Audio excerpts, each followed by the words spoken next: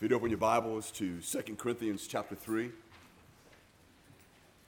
I guess that song we just sang would classify as a newer song, even though it was written in 2007. All I can tell you is I like it a lot. I like the words, like the music. I think it's really cool. Some great new songs being written all the time for Christianity. You've heard me say this before, that one of the unique things about Christianity is our music. How much there is, and all the various ways we have of expressing glory to our Father and thanking Him for all that He's done. And I think it's just a great part of our heritage. Let's pray.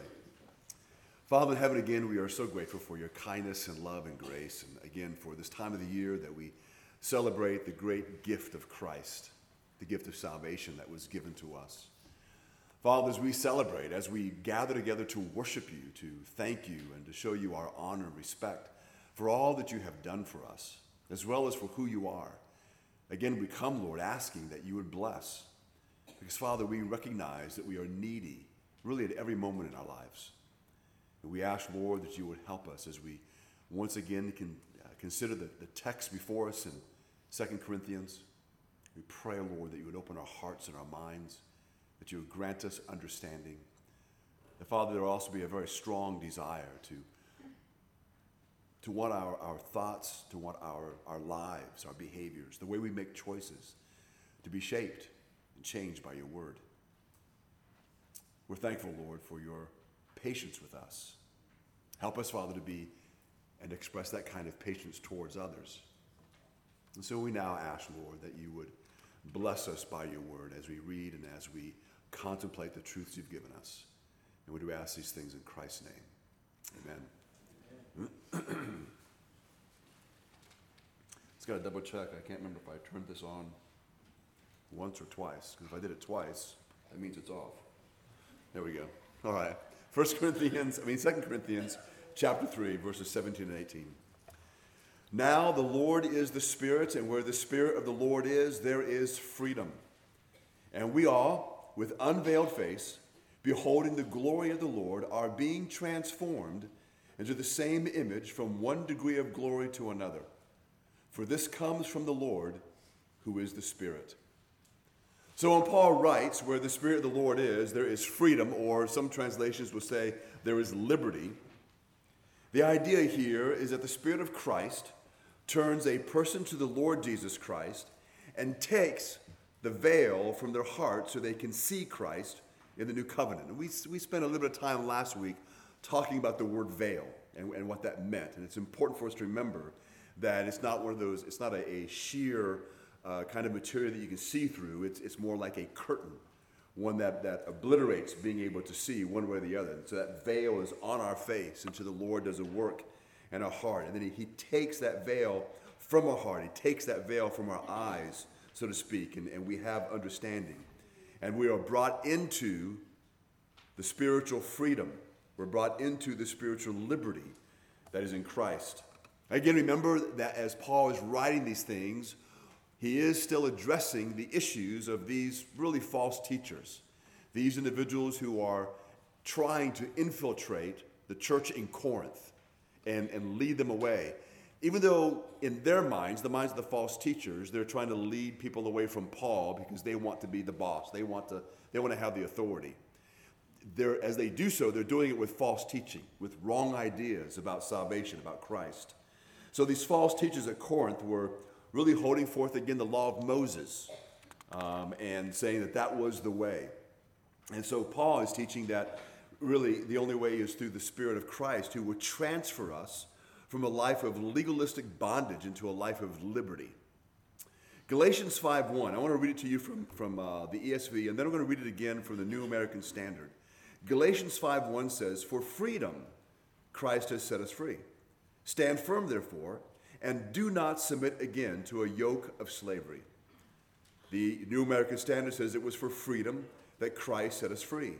"Therefore keep standing firm, and do not be subject again to a yoke of slavery." Again, the view there is that if we're trying to find a way to earn our salvation, if we're trying to find a way to please God by obedience to the law, that's slavery. There's no spiritual freedom in that. that we can't do that anyway, which he's explained in many places. So the idea is that we come to Christ and there's freedom there. That does not mean there's no obligations in our life. We'll talk about that in just a moment. But the idea is that there's freedom, there's liberty when we come to Christ. And so he is really pressing that idea. In Vine's expository dictionary, he talks about the word freedom. That's in Galatians 5, and also that we find in 2 Corinthians 3. And Vine says this: the combination of the noun, freedom, with the verb stresses the act or the completeness of the act. The aorist tense indicates both its momentary and comprehensive character. In other words, it was done once for all. So then he goes on and says the phraseology is that of manumission, which basically is voluntarily free, where a slave is voluntarily freed by the slave owner from slavery. He says, which among the Greeks was effected by what's called legal fiction, according to which the manumitted slave was purchased by a god. As the slave could not provide the money, the master paid it into the temple treasury in the presence of the slave. A document would then be drawn up containing the words, "for freedom." No one then could enslave him again, as he was the property of a god. So the idea with all of this is, and as Christians we sometimes will talk like this, we understand that we've been freed from the slave market of sin, and then along with that we use the phrase that we are now slaves of Christ. But when we talk about being slaves of Christ, this is not where Christ purchased us from the slave market of sin and said, now you're my slaves. The idea really is that he has freed us from the marketplace of sin. We're free. We are slaves of Christ because the concept that's developed in the scripture is the natural response is I want to submit and serve him. To do so is in my best interest. The term that's used in ancient documents is you are a love slave, which probably shouldn't be used today because it brings the wrong idea to the minds of people. But the idea is that you are willingly enslaving yourself to an individual because you love them, because you're committed to them. And there was a special earring that an individual would wear where an individual might be freed from being a slave, and then the individual would say because of their affection and commitment to their owner, they then voluntarily submit themselves to live in submission to their owner. And of course, this ring would signify that, and that would also speak well of the owner. Individuals would see that this man is choosing to be enslaved to this individual, and normally that would take place because the owner is such of high character and quality individual. And that's the idea. So even though we talk about being slaves of Christ, the idea should always be there in our mind that this is something that we want to do. We do so because we love Christ. So when someone says, well, you have to go to church, we don't then just say, or we shouldn't say, yeah, well, it's just one of the commands of God. No, what we can say is, yes, it is a command of God, but I want to do that. We desire to do that.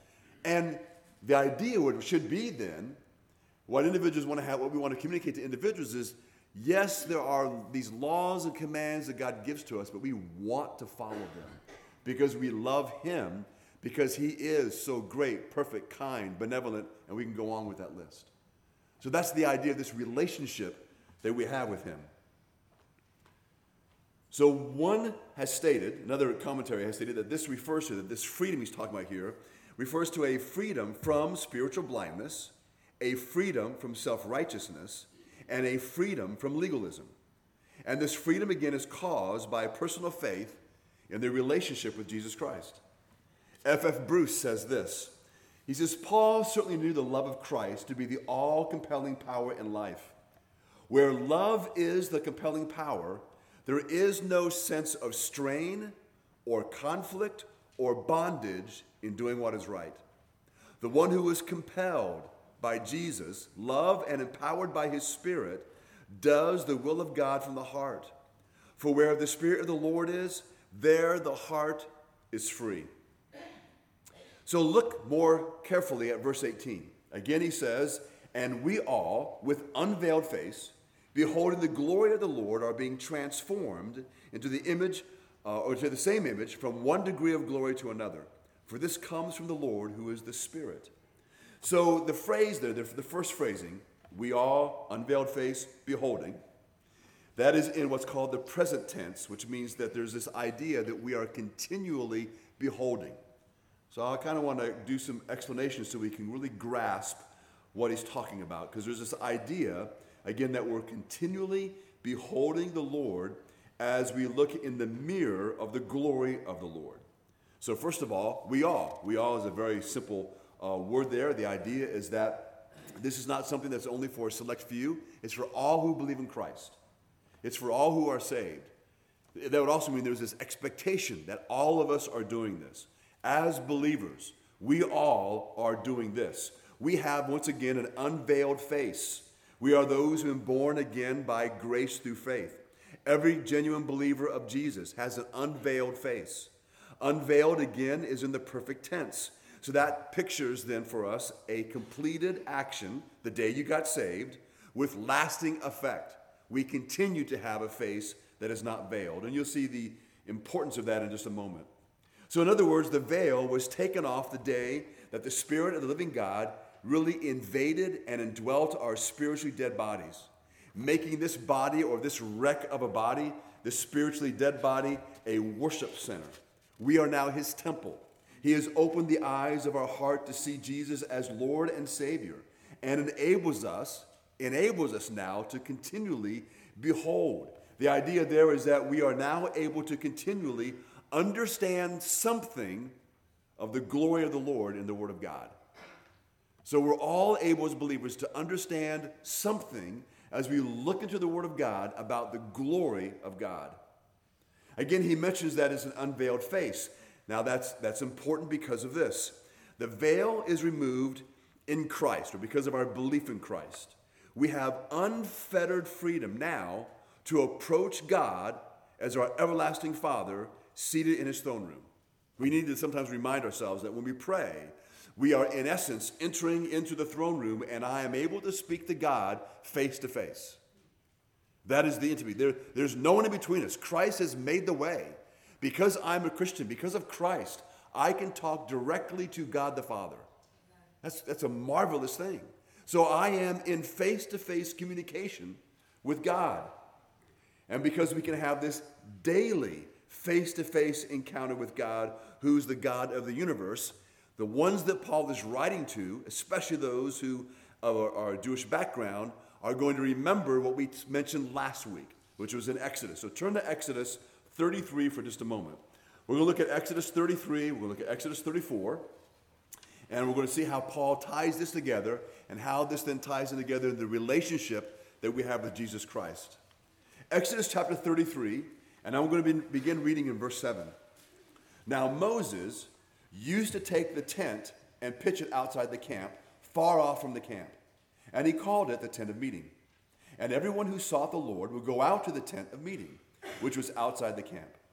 Whenever Moses went out to the tent, all the people would rise up, and each would stand at his tent door, and they would watch Moses until he had gone into the tent.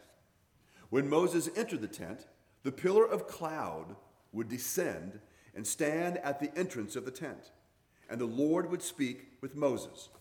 Again, let me remind you that the pillar of cloud, which was the daytime, it was a pillar of fire at night. The term we would use to describe that is the Shekinah glory. That's the glory of the Lord, the glory of God's presence.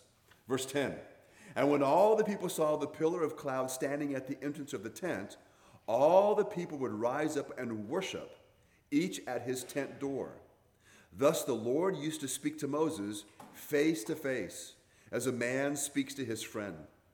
When Moses turned again into the camp, his assistant Joshua, the son of Nun, a young man, would not depart from the tent.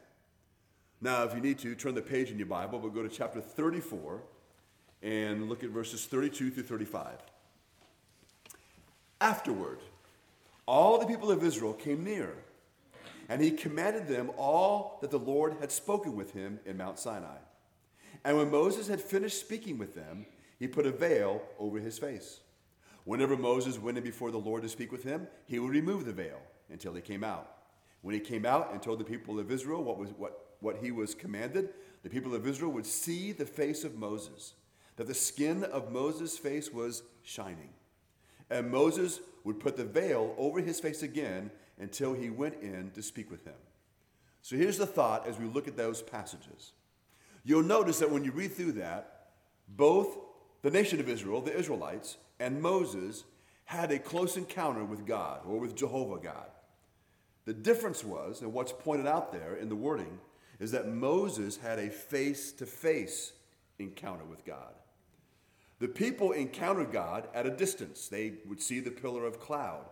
And even though they were at a distance, it was impressive enough that they would worship, as we just read. They would all worship the Lord. And so that's how they responded. But whose face was changed? Well, Moses was.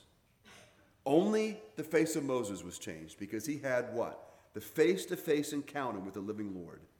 So here's what we need to think about when we look at that. If you desire to grow in grace and Christ-likeness, which would be the norm for believers, the only way for that to happen is by a face-to-face encounter with God, a face-to-face encounter with Christ. For that to be facilitated, for that to happen, we need to look into the mirror of God's Word. Secondly, we need to do more than just gaze at it like the Israelites did. We need to sit at Jesus' feet and soak in the Word. Remember the difference between Mary and Martha? That Martha was the one who was busy working when Jesus was there, and Mary would stop all of her work and come and sit at the feet of Jesus. So we need to do our part, and the Spirit will take the glorious Word and transform us from glory to glory, making us more and more like Christ. Not only that, but our glory is even better than what Moses experienced, because in contrast to Moses, our transforming glory is increasing. It's from glory to glory. Remember that what is pointed out in 2 Corinthians and also when you read through Exodus is that the glory that was on Moses' face, or the shining of his face, was fading. For us, that's not the case. When he says, beholding the glory of the Lord, we are being transformed. Again, there's that intimate connection there. So what we want to make sure that we understand is that there are tools that we use, there are practices that we engage in that help us in this process. One of them, that we're looking into the Word of God, we're reading it, we're studying it. But it's not just that. It's not some kind of a ritualistic thing that we do. The idea is that as we engage in the Word of God, which is really what we're doing when we read it, when we're thinking about it, when we're studying it, we're engaging with the Word of God. And so as we do that, that requires time spent with the Lord. That is, in a sense, the key to this transformation. What you will notice often in a good marriage is that each person in the marriage, the husband and the wife, they begin to change. They become different, which is a good thing, hopefully. And part of what takes place is they become more and more alike. Now, hopefully what's happening is it's the good things that are kind of being transferred back and forth. Not the bad things. All right? But the idea is that you become different. It's not so much that you look different physically, but you become different in your attitude. You become different in the way that you think. You become different in who you are as a person. I can tell you that after 43 years of marriage with my wife, I am very different now than I used to be. I am more kind. You may not think so, but I'm more kind. I'm more gracious. People have made fun of me, saying that my thimble is now full of grace, but it's bigger than that. But I think I'm more patient with others. I do try to be much more understanding. So now the Lord is the one who gets credit for those changes taking place in my life. But they did not happen in isolation of my relationship with her, as well as my relationship with God in His Word. All those things are being used by God. That, again, is the norm. But the way that transformation takes place in a marriage is because you are with each other. You are with each other through all kinds of things, through the mundane things of, making sure you get the kitchen clean and the bathrooms clean, to everything, all the tragedies that take place in your life, that you share life together, as well as the great times together. You become more like each other. So this idea then for the believer is it's so vital for us to spend time with God. That really is the key.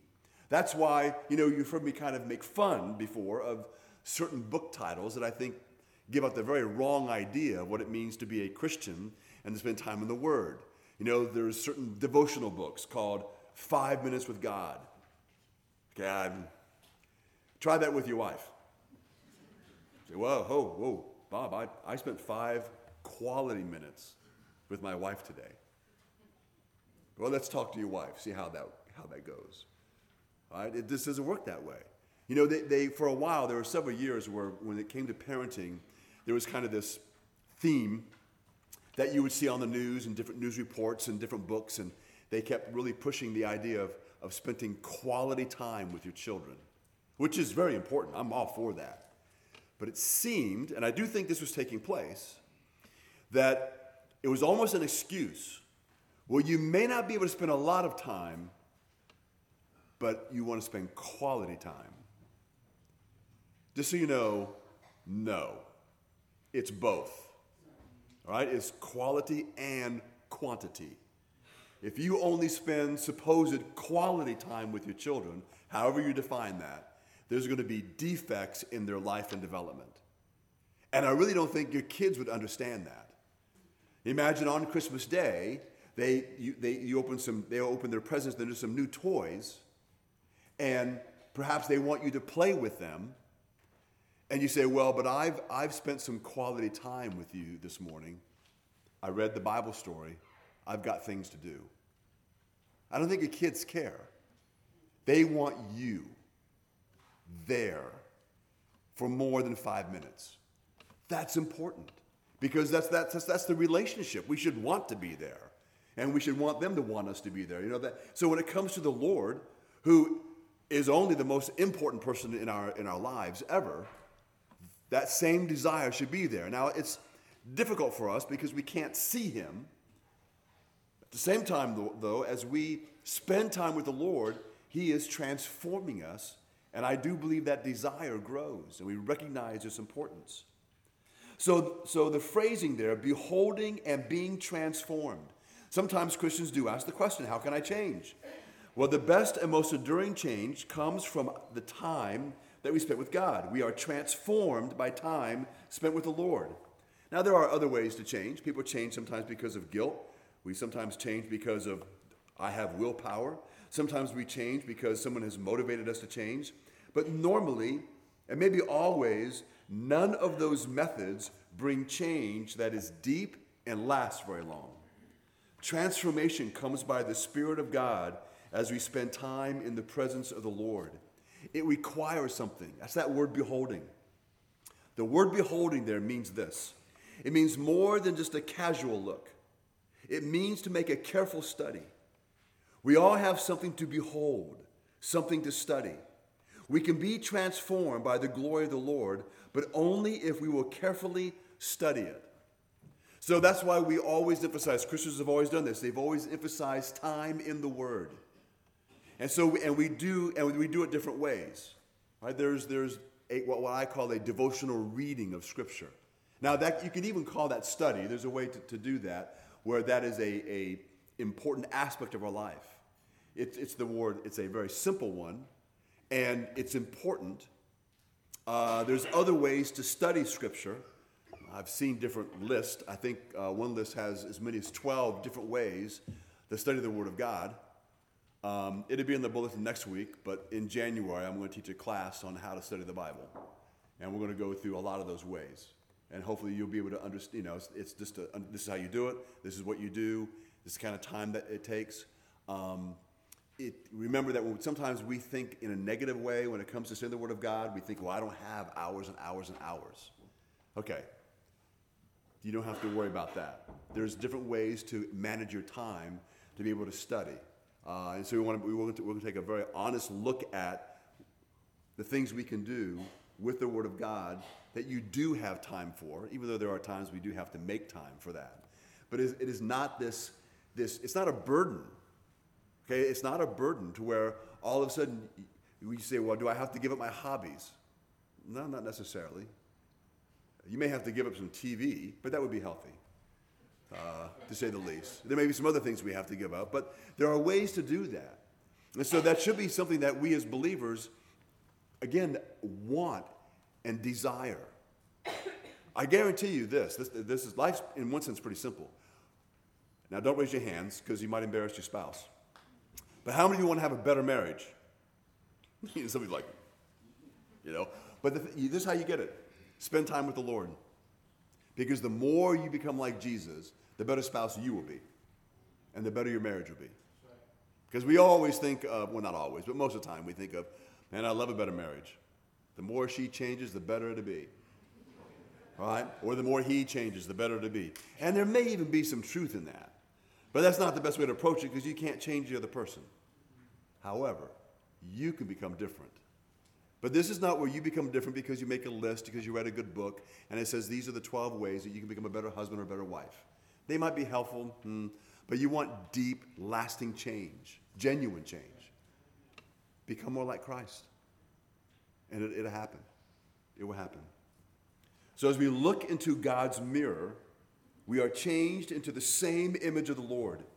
When we spend time, and that would be called beholding the glory of God. We are beholding the glory of the God of love, the God of grace, the God of peace, the God of righteousness.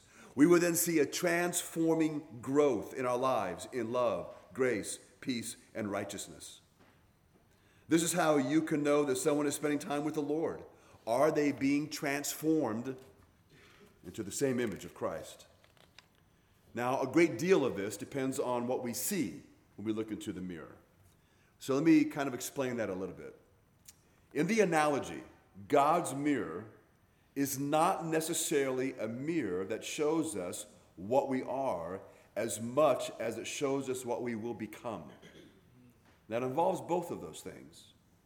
But sometimes I think we get the idea that it's only revealing to us what we are. But it's both. It's showing me what I am and showing me what I could become. And what we will become is based on our picture of who God is, which is why we go back to the Word of God to get an accurate picture of who God is. And we would then be transformed into the same image. So if you have a faulty image of God, you're going to be transformed into the wrong thing. Because not everyone sees the truth when they look into the mirror. That's why it's important for us, again, as iron sharpens iron, we can sometimes misunderstand what the Word of God is saying or what it's teaching or what it's presenting to us. So as you and I just discuss the Scripture, maybe formally at times when we're teaching, but maybe informally, we will learn things from each other and maybe have things corrected so we have a more accurate picture of Christ and who He is so that we become more like Christ. In my reading of psychology, which I confess that I do a lot of, even though I don't like it, there's this diagnosis. So I'll tell you a story. It's kind of a composite. There's a man named David. David's 30 years old. He gets up every morning, he follows a morning routine, and he gets to his bedroom mirror, and when he looks into the mirror, he sees this horribly distorted face. His nose is swollen, it's crooked, there are scars, he has a bulging eye. The pain, or the psychological pain from his deformities, made this guy, David, quit college, and he moved in with his parents, and he's been there for 10 years. Since then, he rarely leaves his room. He's afraid to let anyone see him. He's had 4 cosmetic surgeries. They've done nothing to help his condition. Because the problems with David's appearance are only in his mind. There's nothing wrong with his face. So the psychologists call that body dysmorphic disorder. We'll just call it BDD. It causes people to imagine themselves as deformed and ugly when really they are normal. So it's not necessarily this that they see that their face is, in a sense, grotesque. But when they see themselves, they don't see themselves for who they are. They literally, when they see that, so it's not like how if you're looking in the mirror and then I'm looking in the same mirror looking and I like, wow, when he looks in the mirror, man, look at that eye, it's just bulging out. It's not really bulging out. But because you emphasize all of these little tiny defects, they are they are enlarged in your eyes. And that's all you're obsessed with. That's all you can think about. That my eyes aren't exactly the same. That my nose is just a little crooked. Some people become so obsessed, they do have these unnecessary surgeries to correct that. And then once that's corrected, correct this. And then it continues. There are those who have this of their whole body. I do believe that many young people in our country go through a form of that. Again, I'm not big into the disorders. I would call it other things, but nonetheless, there's this idea that when they see themselves and they see all these flaws. And so they either become more shy, they don't want to go in public, or they may become obsessed with doing certain things. You know, a lot of young guys that lift weights, they're not really lifting weights because they love it. They're not necessarily really wanting to get stronger. They may want to look strong, but in their eyes, they believe that they are unpresentable to others. And because of the way they look, nobody will like them. So therefore, they must do this. And then, of course, with some of them, you know, if they begin to get larger, it's never enough. And so then pretty soon they start with the steroids. And there's some extreme cases it's unimaginable that some people do certain things to their bodies thinking they look good. But that's what's going on. Now, I think a lot of that has to do, it's a spiritual condition. All right, we don't want to oversimplify things, but when you tear things down to their basic root, it does come to that. Because when you know who you are in Christ, right, then you're able to see more clearly. You may even still see deformities, but you're no longer obsessed with them. You become different on the inside. And the more that you spend time with Christ, the more different you at least respond to those things. But this is quite a problem throughout the world, especially, I believe, in westernized countries. Some psychiatrists say it's a hidden epidemic. One psychologist said this: patients are virtually coming out of the woodwork. I'm meeting with a new patient every week. And just so you know, I'm sure you've heard this, social media does not help with this. It makes it a whole lot worse. Because what we're always glorifying is not only what we call the beautiful, is that other individuals, because of the way they say things, it's almost like, I'm now accepted because of this. I'm now accepted because of that. You know, those type of things. A lot of BDD sufferers are convinced the problem is with their face, even though some of them see it's with their whole body. Sometimes they're overwhelmed where they can barely function. There was a young teacher in Boston who tried to continue her job, but she would often run out in the middle of class because she was afraid that her imagined hideous appearance showed up even though she wore very thick makeup. There was a businessman in Denver. He called his mother from the office 15 times a day for reassurance that he did not look grotesque. He would spend hours in a bathroom stall because he carried with him a pocket mirror trying to figure out a way to improve his appearance. Some try to cope with harmful rituals. Some cut themselves to bleed the damaged area. A lot of times these individuals are convinced the problem is with their body and not with their mind. They don't want to see anyone but plastic surgeons or dermatologists or both for their problem. We don't have to be in bondage to a false image of ourselves, whether it's physical or otherwise. When we behold the picture of God as he is in truth, we will be transformed into his image. That is God's great design in our salvation. As the scripture says, in whom he foreknew, he also predestined to be what? Conformed to the image of his Son. John Calvin said this, that the image of God, which has been defaced by sin, may be repaired within us. The progress of this restoration is continuous through the whole of life, because it is little by little that God causes his glory to shine forth in us. We don't use the word glory very often because it does sound at times either self-serving or arrogant, but there is this idea that's presented in Scripture, which is true, that we are to reflect the glory of Christ. But the glory of Christ is not this image that I draw people to myself, and that I draw people to myself to adore me because of who I am or what I am.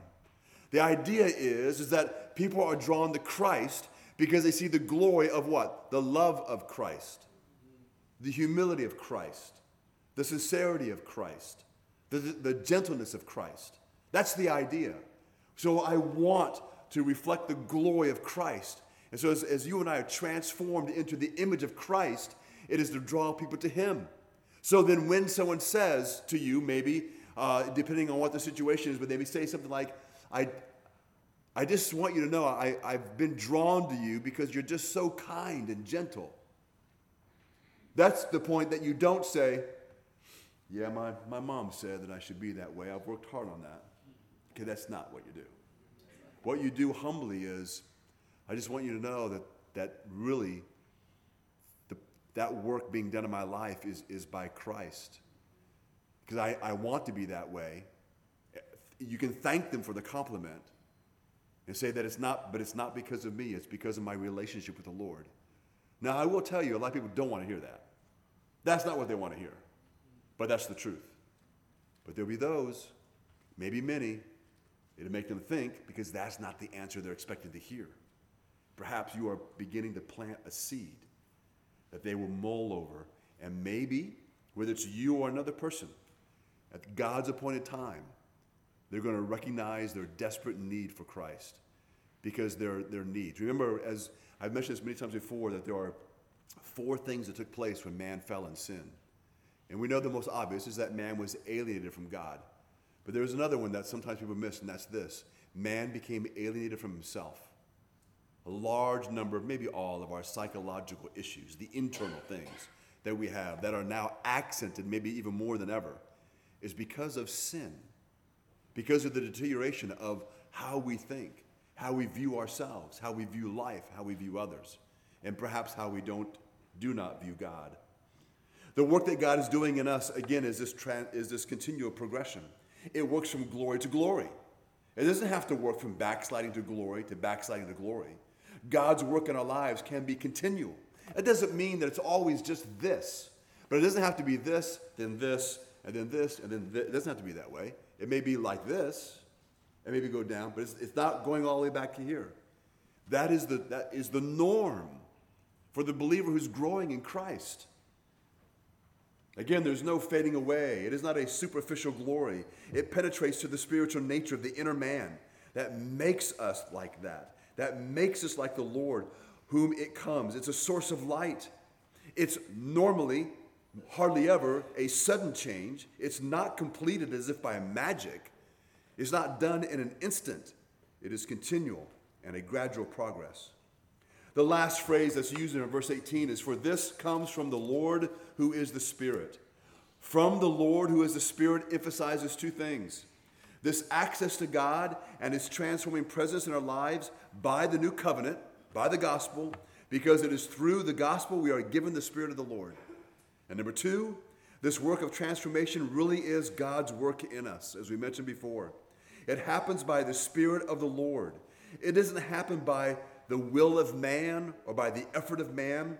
We don't achieve or earn spiritual transformation by beholding as in a mirror the glory of the Lord. We simply put ourselves in a place where we can be transformed by the Spirit of the Lord. And so the question that we need to ask ourselves this morning, there's several, but the main one is this: are you putting yourself in a place where the Spirit can transform you? If you are not spending time with the Lord in prayer and in the Word, then you're not doing that.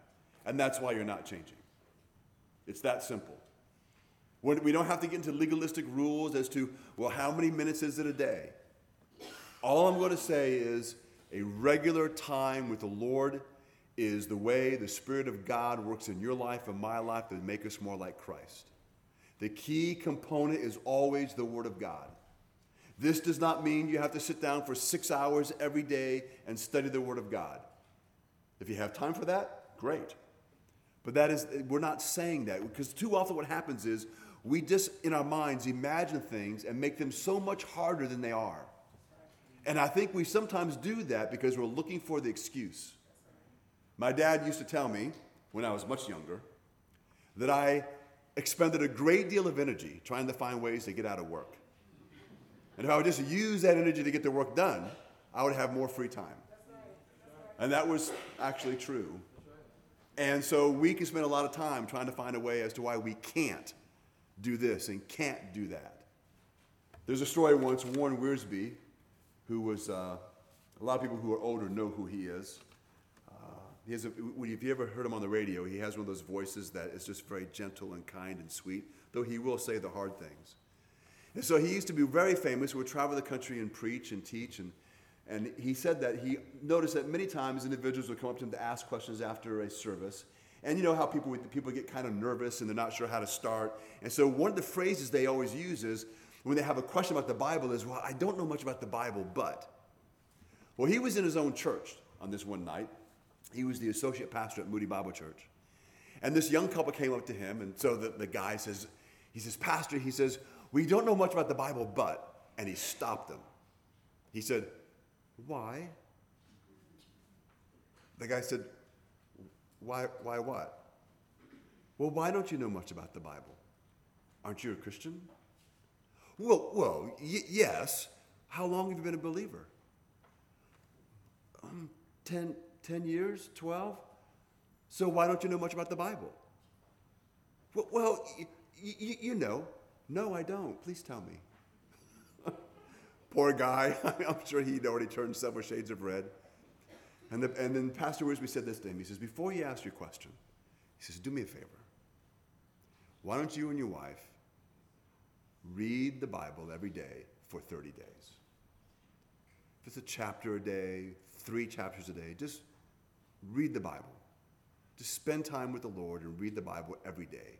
Once you've done 30 days in a row, you come back to me, I'll answer your question, whatever it is. And the guy said, okay. Well, a couple months later, Pastor Wiersbe saw this couple.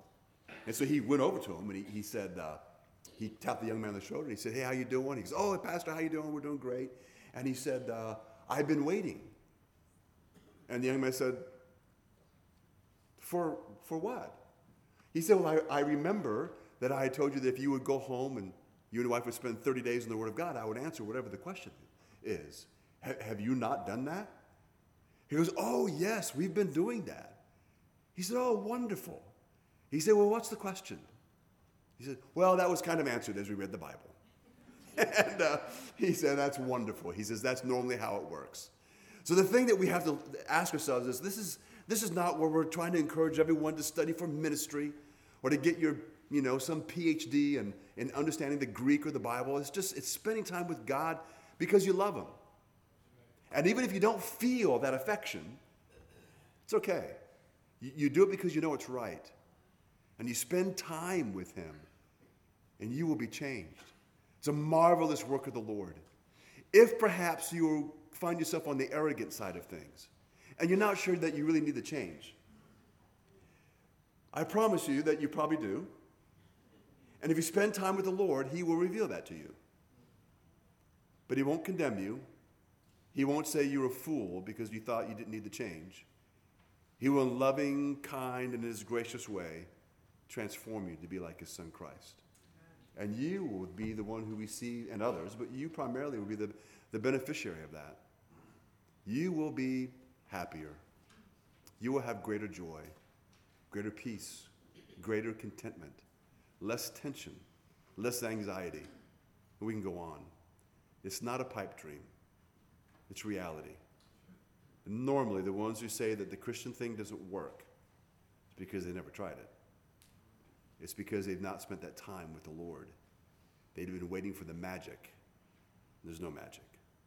But God is good, and God is patient. Let's pray.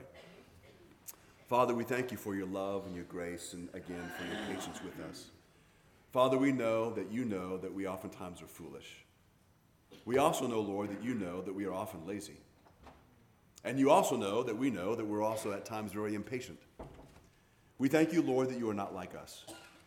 We ask, Lord, You help us to become more like Your Son, Christ. Father, I pray that among all of us here, whatever excuses that we have in our head, whatever excuses that we are already forming that we're going to make to excuse our lack of time with You, we pray that You would just obliterate them and take them away. Help us to see that they are nothing but just simple excuses. I do ask this, Lord, that for each one who strives in Your strength to simply spend time with You, even if it's only reading a chapter of the Word each day, I ask, Lord, that you would bless them tremendously. I pray, Lord, that you would show them your transforming power. I pray they would experience the change that you have said would begin to take place. I ask, Lord, you would open their eyes to see themselves not only as they are, but what we really can become in Christ. Father, for those who don't know you, we pray that you would help them to become completely and utterly dissatisfied with who they are. We pray, Lord, that if they have any strange view of themselves where they are obsessing on their deformities, we pray, Lord, that you would not take that away, but you would direct their gaze to the only one who can correct it, and that's you. Father, it's amazing when we think about how patient you are with us, even before we came to know Christ. And we ask, Lord, that you would do that work in all of us. Thank you, Father, again, for your word. We thank you, Lord, for the indwelling Spirit of God and for the hope that we have in Christ. We do thank you and ask these things in Christ's name. Amen.